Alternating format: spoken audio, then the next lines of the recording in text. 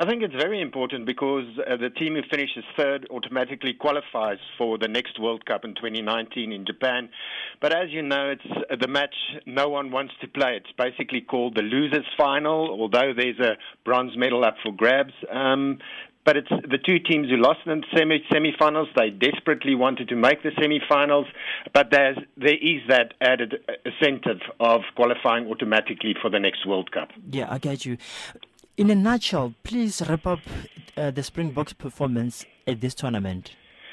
I don't think it was very good. You know, they started off the international season or the rugby championship playing a more expansive game, and they looked good against Australia and New Zealand, losing 24-20 against Australia in Brisbane and then 27-20 to the New Zealanders at Ellis Park in Johannesburg.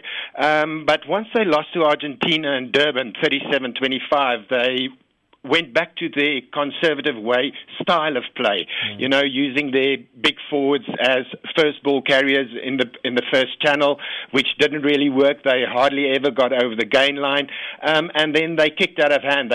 Or tried to kick tactically, which didn't work because they didn't have a general at fly half who could kick properly and tactically very well.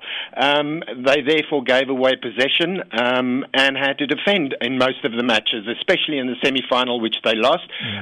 New Zealand had the lion's share of possession and territorial advantage, and they had to defend. In the end, it was the two tries New Zealand scored because of all the possession they had, which was the difference. They only lost by 2 the Boks. Yes, they put body and hearts on the line.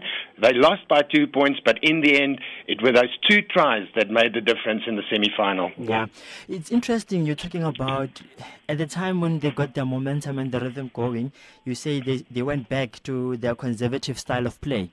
This comes at the back of, you know, there was so much criticism around the team, you know, when they were heading for the World Cup. Would you say Coach Meyer could be blamed for some of the choices that he made? Look, we learned in the Jake White era that it takes at least 4 years to build a team for a World Cup and to win a World Cup. You can also go and look back at 2007, 2011. Graham Henry was the coach for the 2007 World Cup, which the All Blacks lost in the quarterfinals.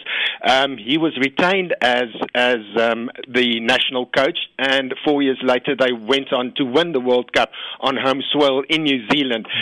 So it takes at least 4 to 6 years for a coach to build a decent squad for a World Cup. I think Heineke Meyer left it too late. He banked on senior veteran players and only introduced the younger players once there were injuries and retirements. Look, for instance, at Jesse Creel and Damien de Lende. They wouldn't have played if Jean de Villiers didn't pick up an injury, or Jacques Fourie wasn't out of form and then eventually retired from international rugby. I think he missed that point. He should have introduced younger players at a lot earlier stage, maybe even in his first year as national coach, like Jake White did. You know, when Jake White became national coach, he immediately appointed John Smith, who was still very young at that stage, as his captain, and he kept him as his captain for the entire 4-year period. Heineke Meyer didn't do that, and I think he took some of the players he took to England were too old and not in form. Yeah. Talking about Meyer, you know, opting for the tried and tested players, the older players, as opposed to the younger and the less experienced players. Do you think the Boks in any way ever stood a chance to win the competition? Look, once you make the playoffs, it's a 60-40, even a 50-50 ball game, because the top nations are so close together at the moment. You know, the average score in over 91 test matches between South Africa and New Zealand, for instance, is 19-16. Only a 3-point difference over 91 test matches between those two teams. So once you reach the semi-finals, it's almost a 50-50 ball game. No, they didn't have the game plan to beat the All Blacks. Yes, they played with heart and soul, but that wasn't good enough.